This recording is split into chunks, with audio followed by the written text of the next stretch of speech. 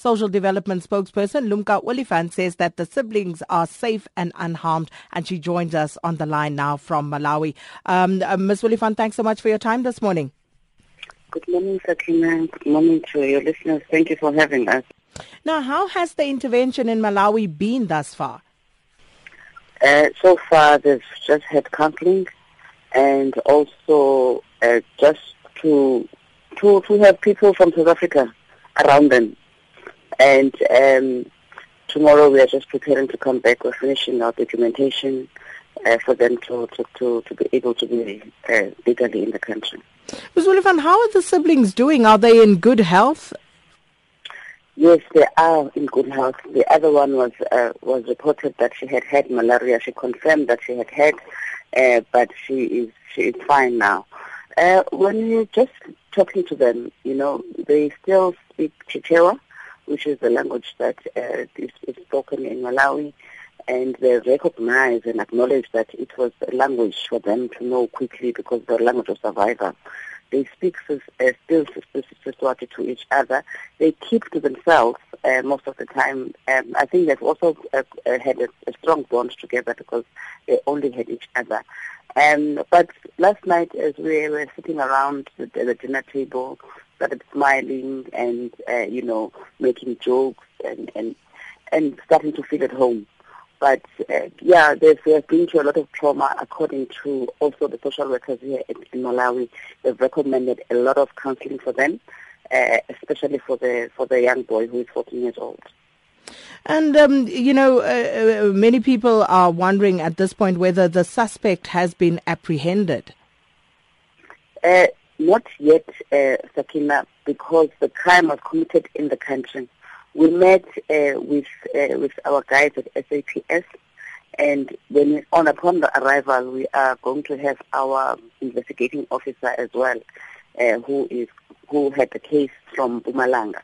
So it will have to be the SAPS, but there are plans to talk with the Malawian government and so many other things that the Interpol guys are speaking about. And of course, we can't talk more about it because it's still under investigation, but she is not apprehended as yet.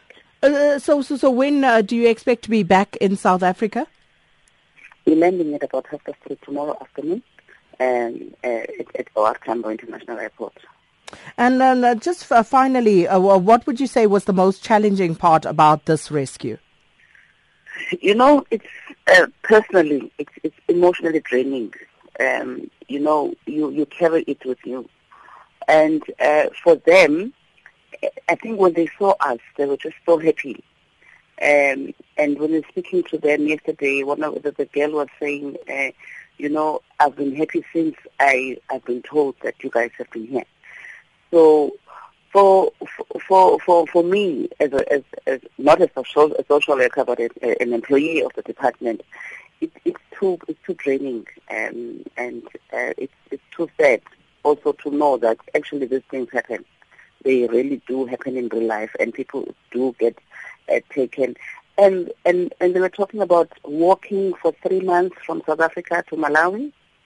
Walking. And when the girl spoke about being accused by the woman that she was sleeping with her husband, that was a very emotional,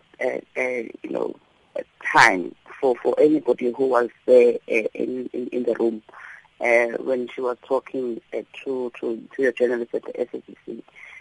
She cried for some time.